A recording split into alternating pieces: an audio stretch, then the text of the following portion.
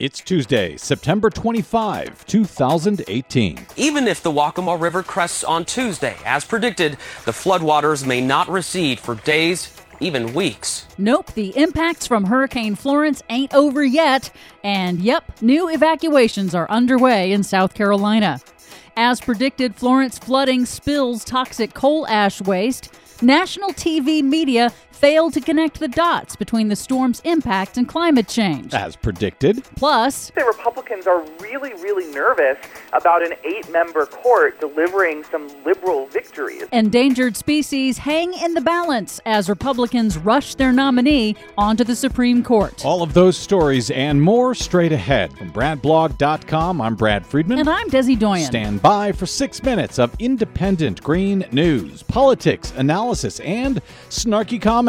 Thousands of dead fish have been left along I-40 in the aftermath of Hurricane Florence. Wonder what's holding up the plague of locusts. This is your Green News Report.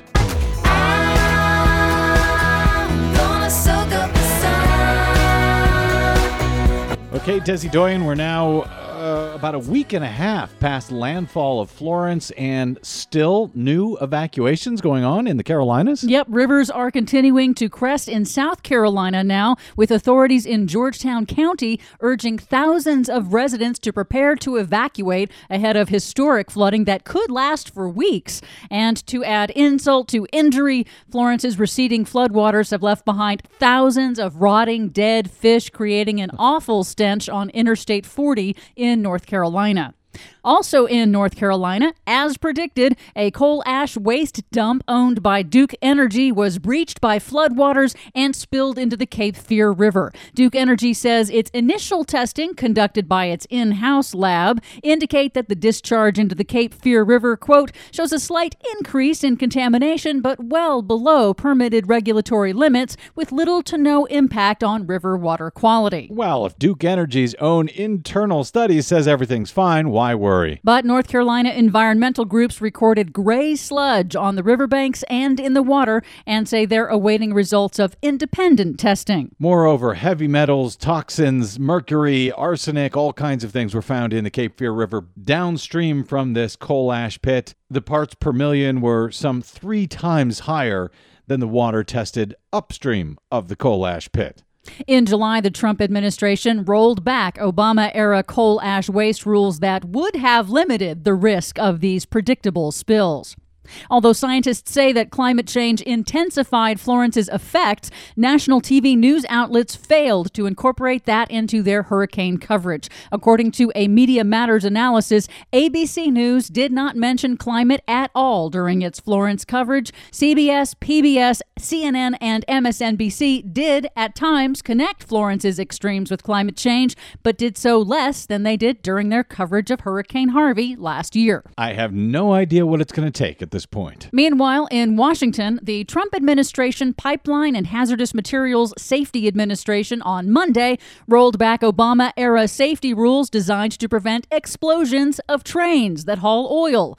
The rules would have required trains carrying oil and other flammable materials to install special brakes and other safety features, but the administration said a new analysis found the cost of the rule to the industry outweighed the benefits. Making America great again.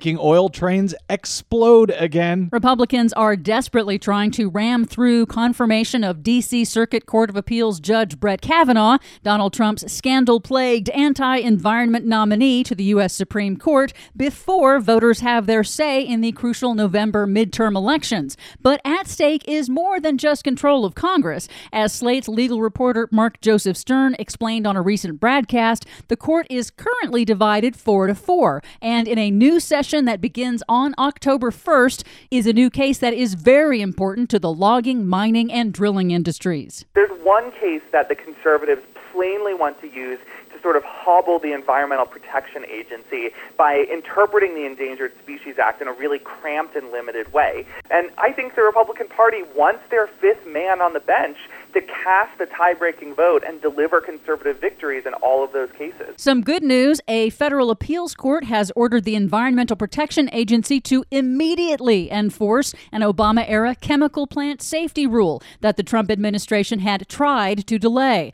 The Risk Management Program rule was put in place by the Obama administration after the deadly West Texas fertilizer explosion in 2013. Man, we are so lucky that the courts are, at least for now, still holding the line. And finally, Cleveland, Ohio has become the latest major city in the United States to commit to 100% renewable electricity by 2050. They join more than 80 U.S. cities that have committed to get all of their electricity from renewable sources.